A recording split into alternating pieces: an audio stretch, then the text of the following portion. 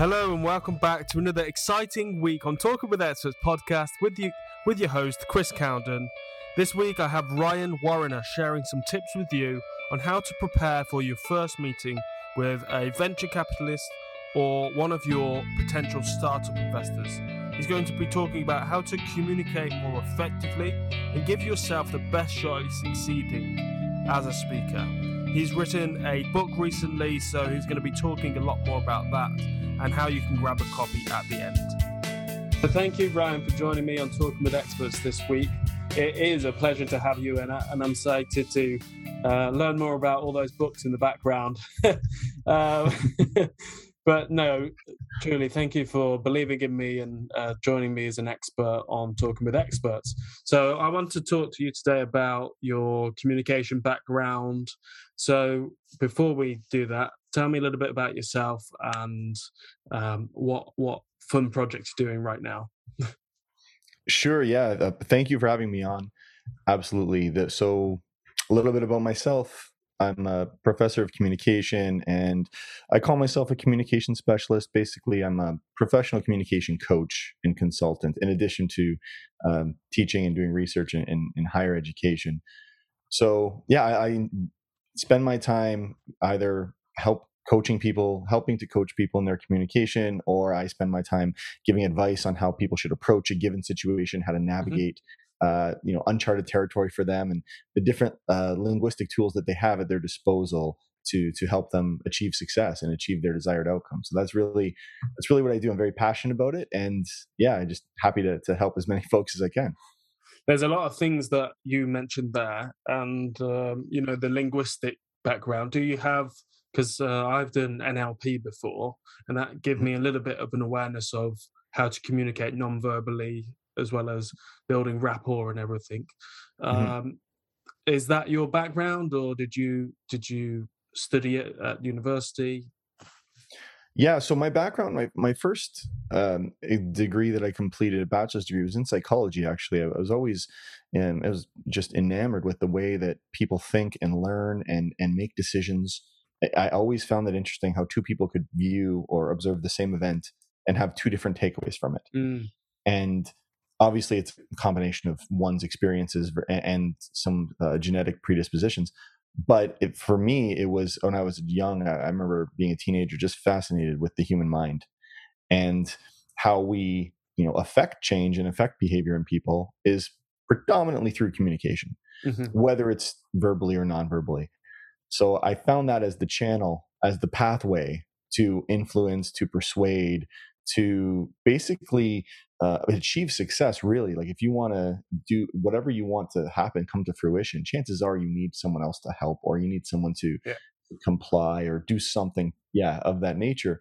So those skills, that's kind of what drove me into it. So I started studying psychology, and then afterwards I studied English. I studied education. I have a master's degree in education. I have a master's in professional education and leadership, and education's kind of always been ingrained in me, and I enjoy the challenge of applying practical concepts and practical approaches to different scenarios, different settings, different industries. And I guess, so were you always a strong communicator, or is it something you've developed over a long time?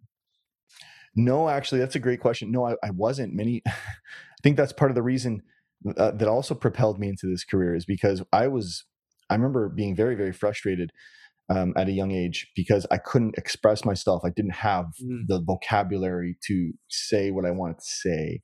I think we've all had this experience where, from what my experience tells me, that you see something and you have an opinion, but you can't explain why, but you know it, right? Almost like intuitively. Right? In whatever field you're an expert in, you see something, you're like, okay, I think this is going to happen next.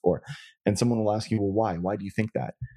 And I remember I was so frustrated because I couldn't explain it to their satisfaction, to convince them or to win them over. And I knew at that point, like I said, as a young man, I knew I needed to level up my own communication. That was going to be key for me, and that's been key to my success so far. Yeah, and it's the same with me. That's why I started the podcast, because I did stutter, and I felt like I couldn't get my point across. And I wonder if that's probably why I'm a little bit frightened of sales and all of. And I am definitely scared of it because of my ability to communicate, and I'm glad I'm here practicing with a communication expert. So, what do you think are some of the lessons you've learned, or things that we could do to practice our communication um, in a business scenario? Right. So in a business scenario, I mean, well, there's different levels to yourself as a communicator. So if I'm trying to speak in generalities to apply to the widest audience possible, Hmm. I think the first thing is you need to know, like, do a self assessment and be really aware of where you stand. It can be difficult for folks because some folks sometimes their communication is not as optimal as they think it, or as they wish it to be. But if they can do that, if they can take a look at themselves and understand, okay, I'm here now, level 1, but I need to get to level 5. This is where I need to get to, or where I want to get to. Then you'll have a much easier time making the progress and taking the steps. But communication really is in my opinion, it's a combination of two things. Number one, it is a vocabulary. So you need to have enough tools in your toolkit. You need to have enough to choose enough word choice. You need to have enough phraseology. You need to have enough, basically, like building blocks to make your case, to communicate. And then once you have that, then the second piece is choosing the right ones to encode your message to your audience.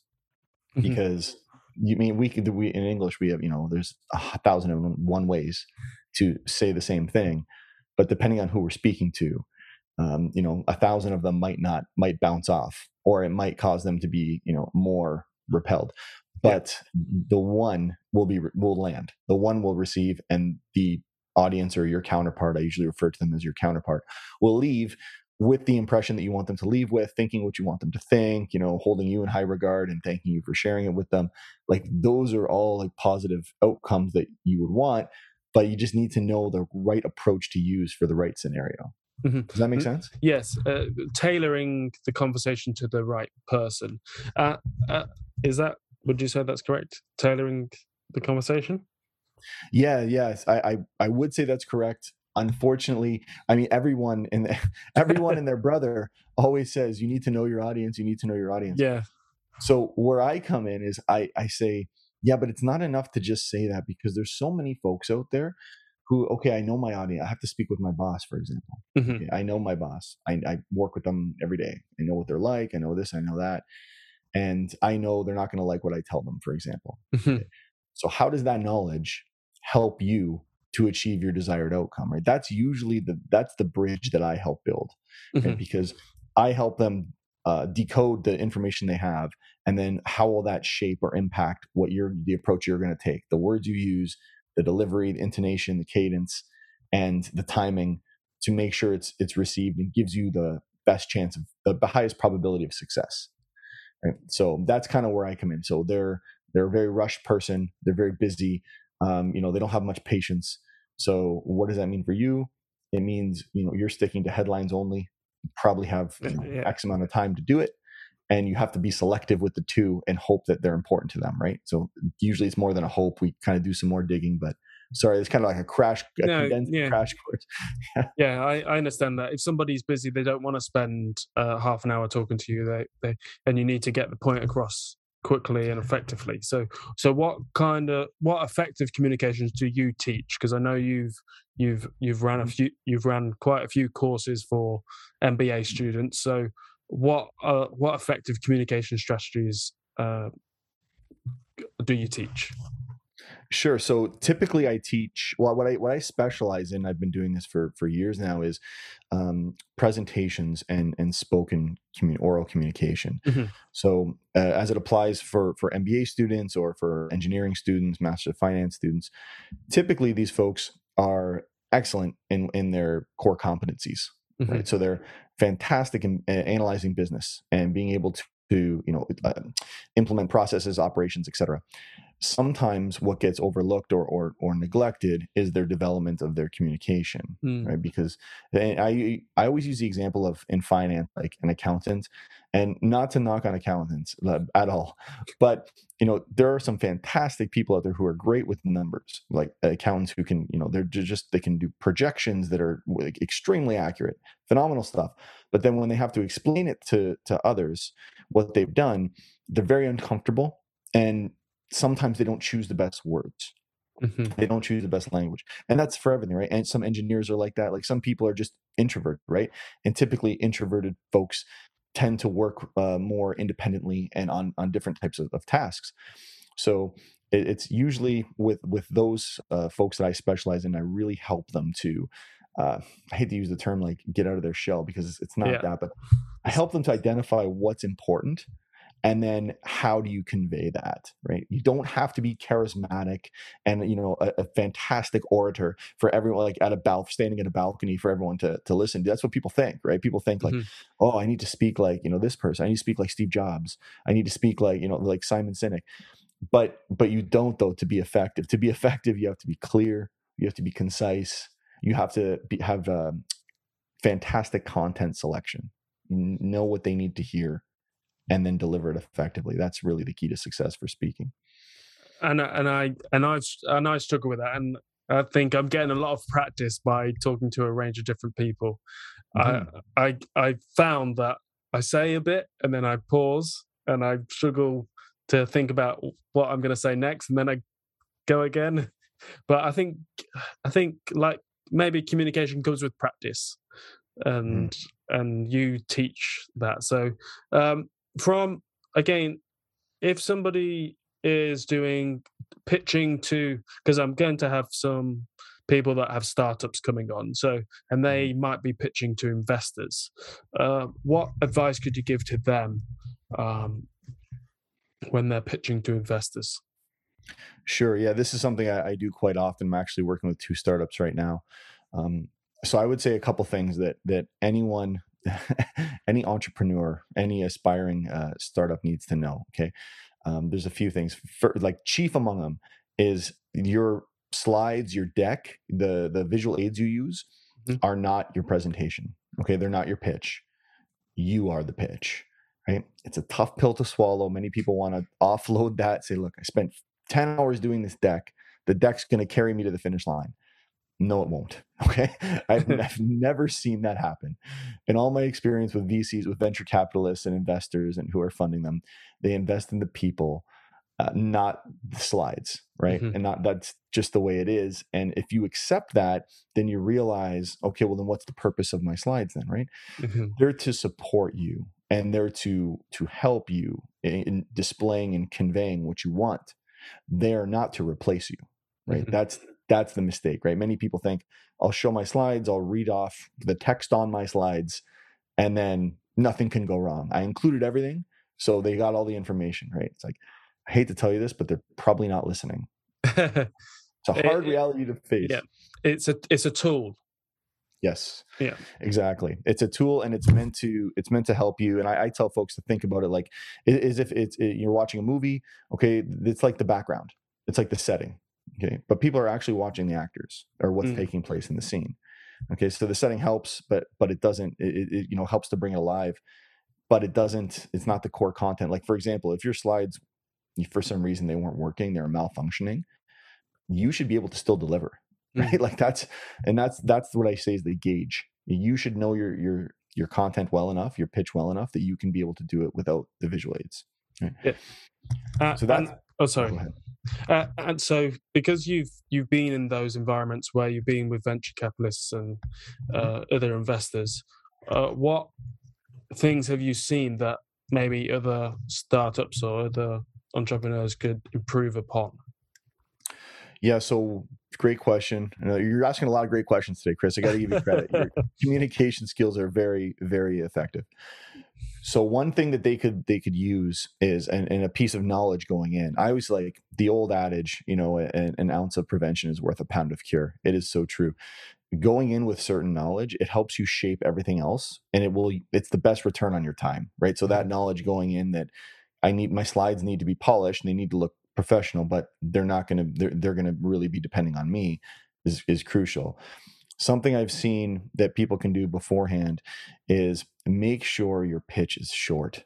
And when I say short, I mean like no more than 10 minutes. Okay. Even if they say you have a half an hour, okay, you really need to condense it to 10 minutes. Mm-hmm. And the reason is because if you keep it to the basics, you keep it to, you do some research and you find out what kind of portfolio these investors have already and what do they know, what do they not know. Usually VCs know the size of the market. So you don't have, some people spend minutes highlighting how large their market is for their product or their service.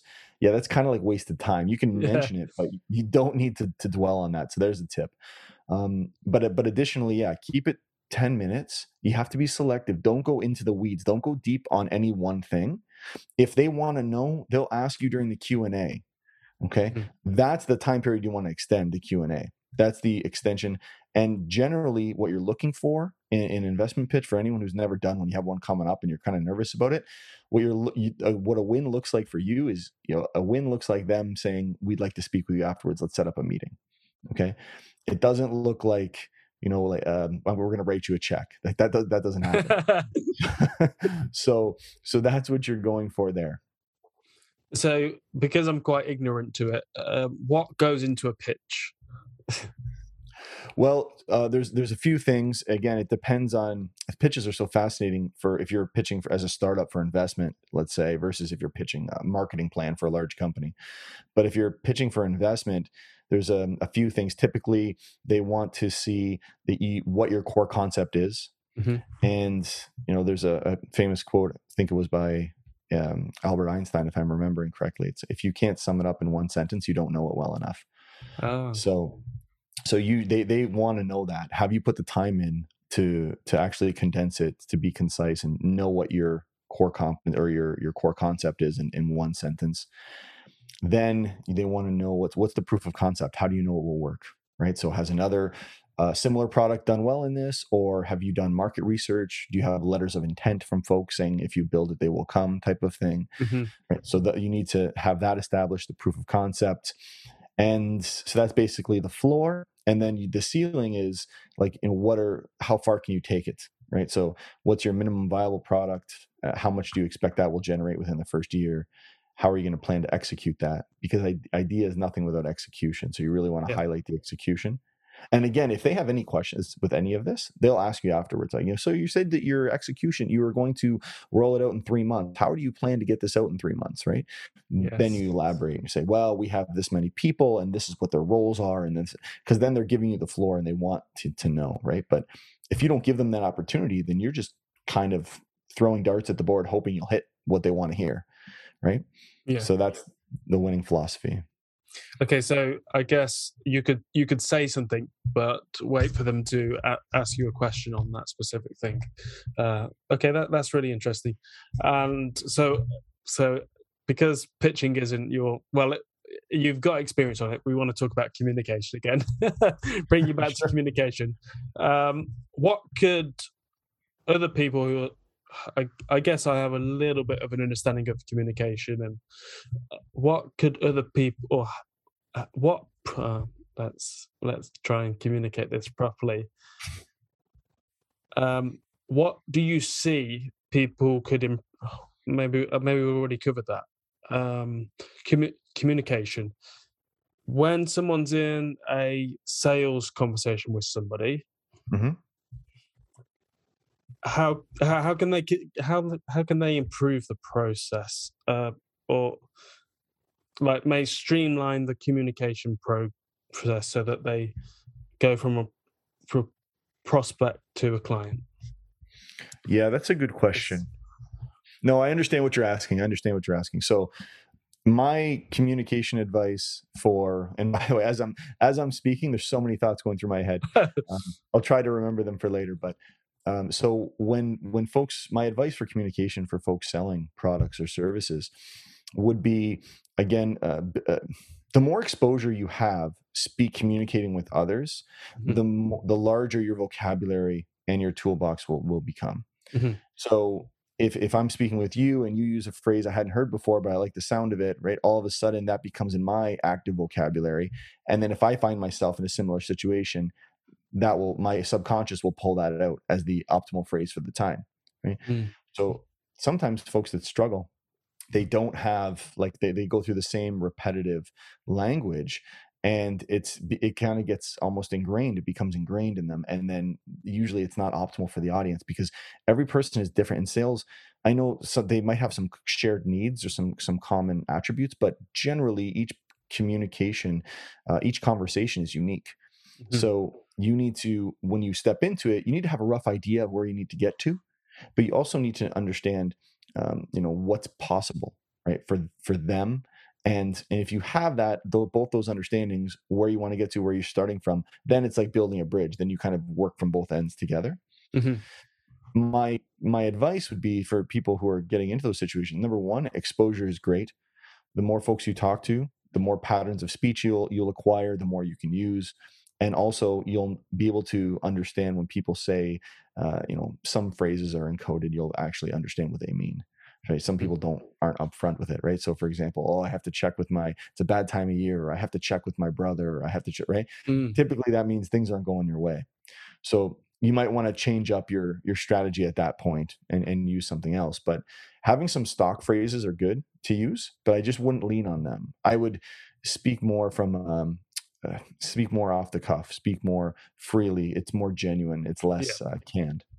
Rather than going, "Oh, excellent, or Yeah. awesome," just have a conversation. I can remember somebody else saying, "Sales can be intimidating, but if you're having a conversation with that person and like a heart to heart, then the sales conversation will go a lot easier." I don't know. Why do you think people are intimidated by sales? I think because in sales, there's a very high rate of failure. And I mean, so you talk to 10 people, three are interested, one will buy, right? Yeah. So, I mean, I'm making up numbers here, but you get the point. So, so there's like 70 or to 90% failure. People view a no as a failure Mhm. when really it's not. It's part of the process, Yeah. right? Like you have to have that understanding going in, otherwise you'll be kind of defeated. So, folks who don't have a track record of success going into it, many people like to have that confidence going into it, Mhm. and that does help. Like that's what sales really is. When you think about it, it's a transformation of confidence, right? I'm confident in what I'm selling in my product. I Mhm. know it's going to help you. It's going to be the answer to all your prayers. Okay, I need that to transfer that to you so you believe it, Yeah. right? Typically, the pitch is like the channel that gets it there, but the confidence is comes from you. So you need to be the one who's, what you're selling, you know all the ins and outs for it, and you know them, and that's what they need. And that will shine through. That will come through throughout the conversation. But you just have to be understanding that, they might not be able to afford it. Mhm. They might not have approval from their boss. If you're, selling like B2B, business to business, they might not have the authority to do it, or they only have so much that they can do, right? So there's restrictions that you might not be aware of. It's not necessarily a reflection on you. It's Yeah. just, it is what it is. Yes, that they might not qualify, or they need to confirm with somebody else if they're not the key decision maker. So Yes. there's lots of elements there, and um, I guess you have to figure that out by practicing sales conversations. And I think for me, I've had a few mentors previously, and they've done a little bit of role play with me, so that's kind of got rid of that fear. But I think it's something that I need to practice more. I know that I'm somebody that struggles with objections, and I'm sure there's other people listening that also struggle with objections. What advice could you help them with in that, if you do have any advice? Yeah, for sure. So call them out. The simplest thing is to call it out. So like, I know, like, I'm giving you an example here, but I would say like, I know you've had, 10 people probably this week try to sell you on something, and it's probably been the same thing, and it's probably not going to work for you. So you Mhm. probably think so now you're thinking, here's this person coming up to me, and you're going to do the same thing as the last person. And I don't want to waste your time, right? When you call it out, like that, that's what I call calling it out or putting a label on it. When you put a label on it, 9 times out of 10, their response is to be like, no, no, no, no, go ahead. No, not at all. It instantly makes them more receptive, Mm. right? So if you are, if if you make yourself, but I know I'm going to come off sounding like a used car salesman, just trying to swindle you or whatever you want to say, right? Yeah. Then if you do that to them, most times people say like, no, no, no, go ahead. No, I'm different. I want to listen, right? And they'll ask you for it. And when they ask you for it, then typically it has a better chance of landing, better chance of being received. You Mm. still might not get the result you want, but at least they'll hear you out with, unbiased or an open mind. So that's one thing you can do. I mean, there's a couple strategies depending on the person, depending on the situation. But if you're anticipating you might get met with resistance or hostility or something like that, it's always good to point out the negative, and they will, most of them, like 9 times out of 10, they'll correct you and they'll say no, no, no. So Okay. So would you agree with agreeing with somebody? Just, I understand that it might be too expensive for you, or not? It depends on the situation. If it's, yeah, it sometimes you can do that if the person you see, when you get to be like the higher levels of communication, what you're doing at that point is you're not really thinking about, you're not concerned with what you're going to say because you'll have built up enough Yeah. linguistic tools. You're reading the person and you're adjusting your approach in real time to get them to where they need to go. And typically, what the best strategy is to align yourself, right? So you're trying to align what I have. Like, I want what's best for you. You want what's best for you. Let's help you get what's best for you, right? Like, as an example, and that strategy works well, right? Because then if they say, if they say it's too expensive or this and that, I would say, you know what, I'm putting myself in your shoes, and if I were looking at it, yeah, I would think it's expensive too.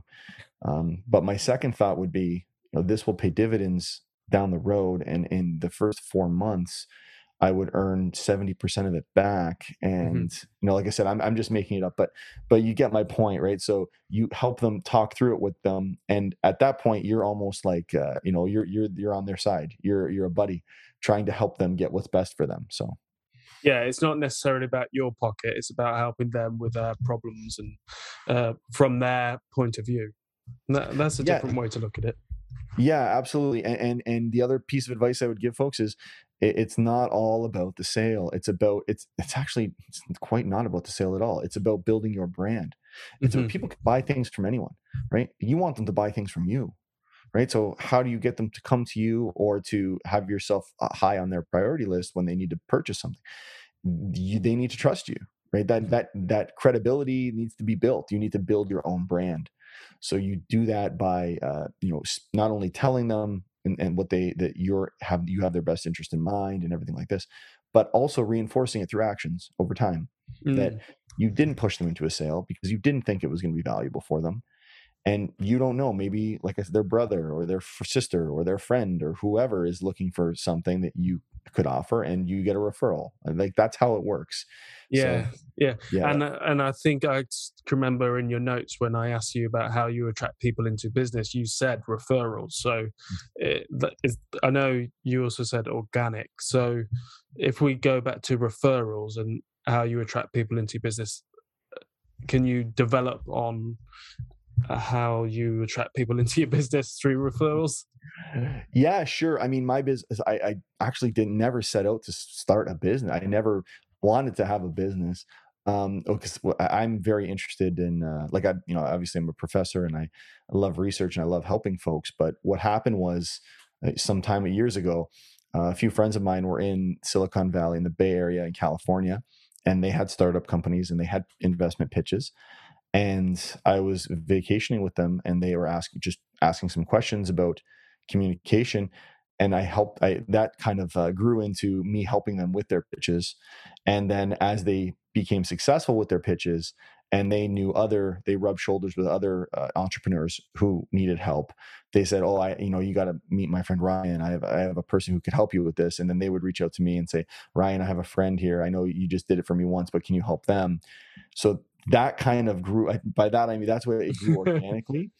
And I think from what I understand, I became known. I'm not the world's greatest communicator by any stretch, but I think what I became known as is someone who's very easy to work with, who can share some expertise and add some value, Hmm. and someone who people would like to work with and get along with well, and someone who has their best interest in mind. Like, I've told many organizations, be like, listen, I unfortunately I can't help you. I think you said you wanted this kind of training, but I think you need actually this kind of training. Let me connect you with someone who does that if you want, right? And again, that shows that I could just say, yeah, I can do it, and then try to figure it out. But Mm. if it's not something I feel confident I can deliver, I think that would tarnish my brand, in my opinion.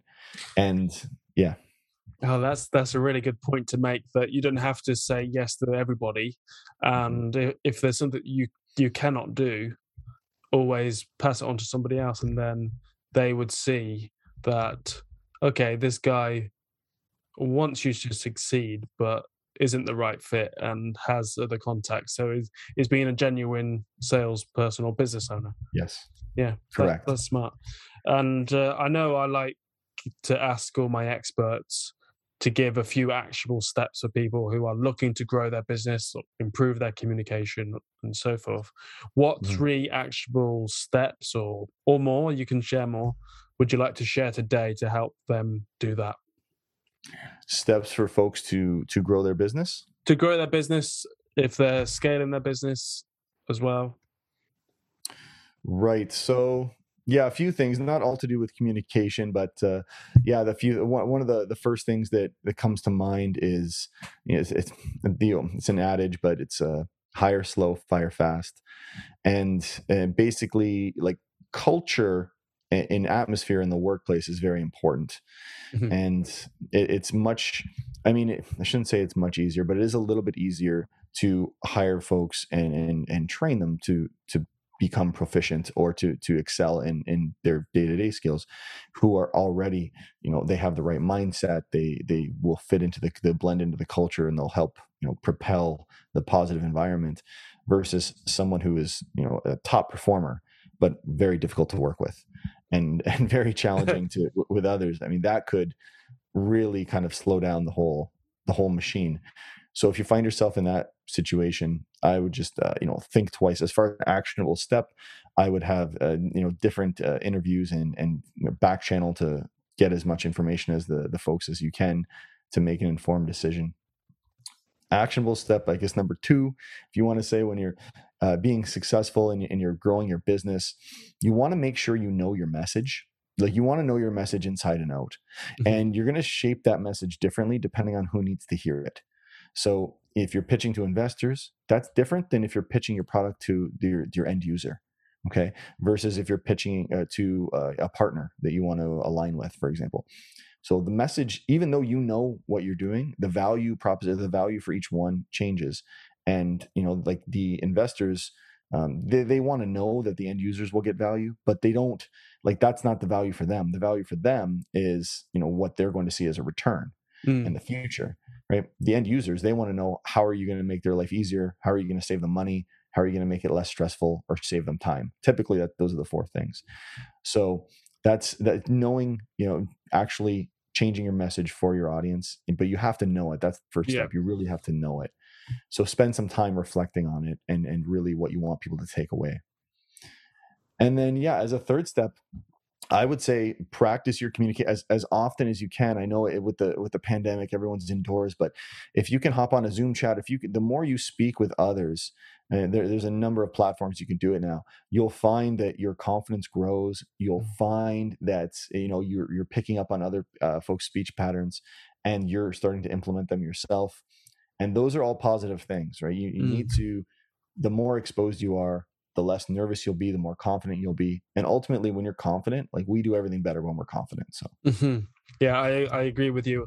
And when you said before, having different conversations with people, you pick up different vocabulary that you could use, and add it to your tool belt. So, mm, because I'd say my vocabulary is very basic. So, uh, after having a few conversations with some of my experts, I've already realized that I'm speaking a lot easier and more confidently, and I've got a few more words added into my own dictionary.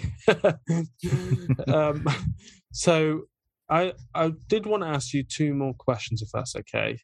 Sure. And one of them is, I know we've already spoke about communication, but this one would be about how you generate revenue in your business. Because I know there's lots of people that are doing a variety of different things, but what do you do to generate revenue for your business? So for my business, as you want to say, I'm kind of like I call myself a consultant and a coach, or a trainer and a coach. And typically I work with, well, I either work with individuals or I work with teams within an organization. And so generally I get approached, folks reach out to me and say, we'd like to level up our either performance or team cohesiveness. Hmm. Sometimes it's we have a conflict in the office, or we have can you do some conflict resolution training. Recently, I've done quite a bit of leadership training. I'm very big into leadership training now. So folks will ask me, like I said, they'll get my name, or they'll hear about me from a positive experience someone else had, and they'll ask me if I can, do either run a training for a half day, a full day. Sometimes it's 2-3 days, although I try to limit those. But so that's kind of how I get approached, how my business grows. And then, yeah, every situation, well, most situations, with the exception of my individual one-on-one coaching Hmm. clients, most situations are unique. So they involve me actually diagnosing what would be needed, and giving my opinion. That's kind of the consulting component of it. So I kind of diagnose the situation, and then whoever's the leadership member that secured my services, and I say, okay, this is my opinion. I think this is the problem. I think this is how long it'll take to fix, and I think this is what can be done. And I kind Hmm. of map it out for them.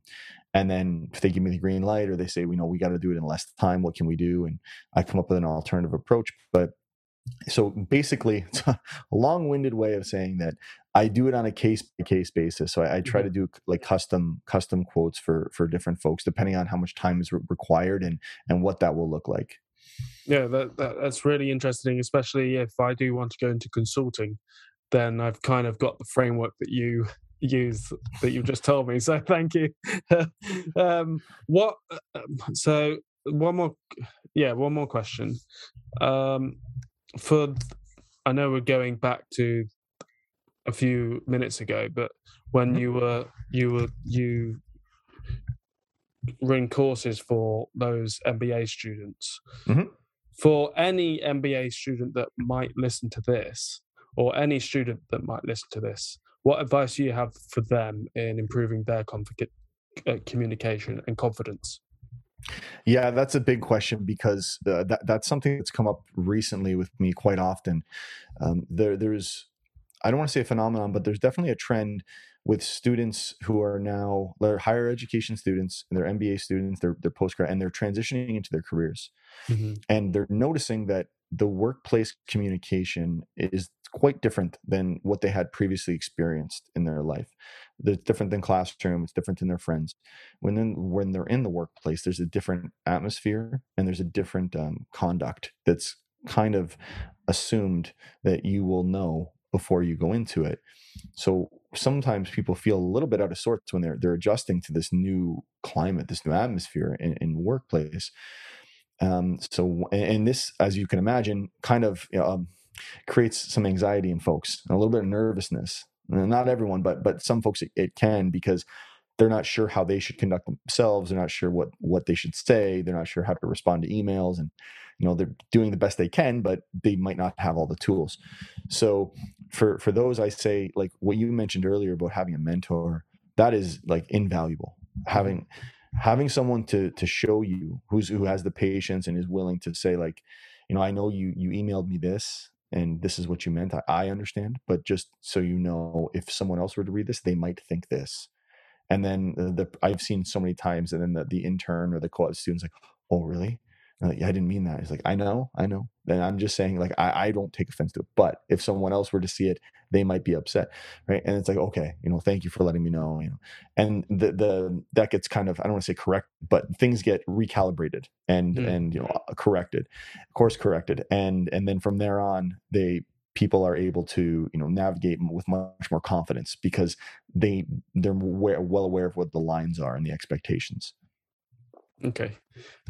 And I think we will, as much as I don't want to, almost end it there. I want to give you some time to tell people how they can get in touch with you and maybe talk about your new book that will be releasing soon. And so the floor's yours. Sure. Yeah. Thank you very much. So my book that's being released in it'll be just past the holidays next year, which is my understanding when this podcast will be released. So it's perfect timing.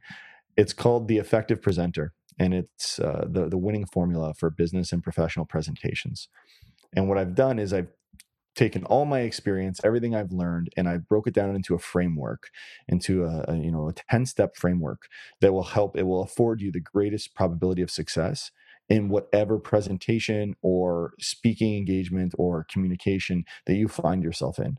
Right? It has different levels. It has a visual. I'll share it with you, and I'm sure you can share it with your listeners. And it really will reduce a lot of the stress and a lot of the nervousness. It kind of alleviates the unknown and the uncertainty, because you'll be certain you've done everything properly and you're ready to go. So the book was actually created, it's kind of a long story, but it was created because unfortunately my time is pretty scarce, and I wish I could help everyone that reaches out to me, but sometimes I can't. So what I've done is I've created the book, and I actually, in the first page of the book, I wrote that, like, may this be a resource to all my friends in business or in the industry who need it when I can't help them, because it's kind of meant to be shared knowledge. So I'm trying to help as much as I can. So that's coming out. Definitely grab a copy of it. And if you have any questions on it, feel free to reach out to me. So I'm available. My website's professionalpresentationservices.com. And you can email me, or you can connect with me on LinkedIn. I'd be happy to chat. I can't promise that I can solve all your problems, but I can promise that I will. I'm happy to listen or hear you out and give you the best advice I can. If I can help you, I'll definitely do it. If not, as mentioned earlier, I'll direct you to someone who can, or I'll do whatever I can to help you out. Amazing. That I was just about to say, you probably won't have enough time, but you can reach out anyway. And lastly, because there are books in the background and I'm inspired by books that I read, what book are you reading at the moment that a fellow entrepreneur could read? Yeah, so that's a great question. So the book I'm reading at the moment it's actually the same book. I read this book at least once a year. I read it once every year, always. It's an oldie but a goodie. It's called How to Win Friends and Influence People by Dale Carnegie. And the first time I read it, I thought, wow, what a great book. And it wasn't until the second or third time that some of the concepts actually sunk in and I started to apply them. So yeah, that's a great book. If anyone has a chance to read it, that will really help you in understanding how people react in different situations, and it'll help you craft your communication. And additionally, just as I'm speaking, there's actually another book I'm going to mention. There's another book by the author. His name's Chris Voss, and yes, he is you know him? Yes, the Black Swan Group. Correct. Yeah. So Chris Voss does negotiations. He was actually a former FBI hostage negotiator, and he wrote a book called Never Split the Difference. It's another one of those books that might take you. It's filled with stories. It's a good read, but it sometimes you have to read it twice or three times before you can actually apply some of the language. But he helps a lot to kind of decode and break down negotiations and what you can do, the tools you can use to help to win your negotiation, if you will. So those would be the two books. I downloaded the ebook version of it so I could listen to it while I was walking, and some of the bits, and even from YouTube and all the other resources that he has online, where he talks about labeling and mirroring and matching, and those are really important things that I've learned from the NLP that I did. And I really love communication, and thanks for mentioning that you enjoy psychology as well, because that's something we have in common. But thank you for today again. It was a pleasure to talk with you. And here's to more talking like this. Yeah, absolutely. Happy to come back whenever you'd like. And if anyone out there wants to get a hold of me, I'd be delighted to help. So thank you again for listening to this week's episode of Talking with Experts podcast with myself, Chris Cowden, and Brian Warriner.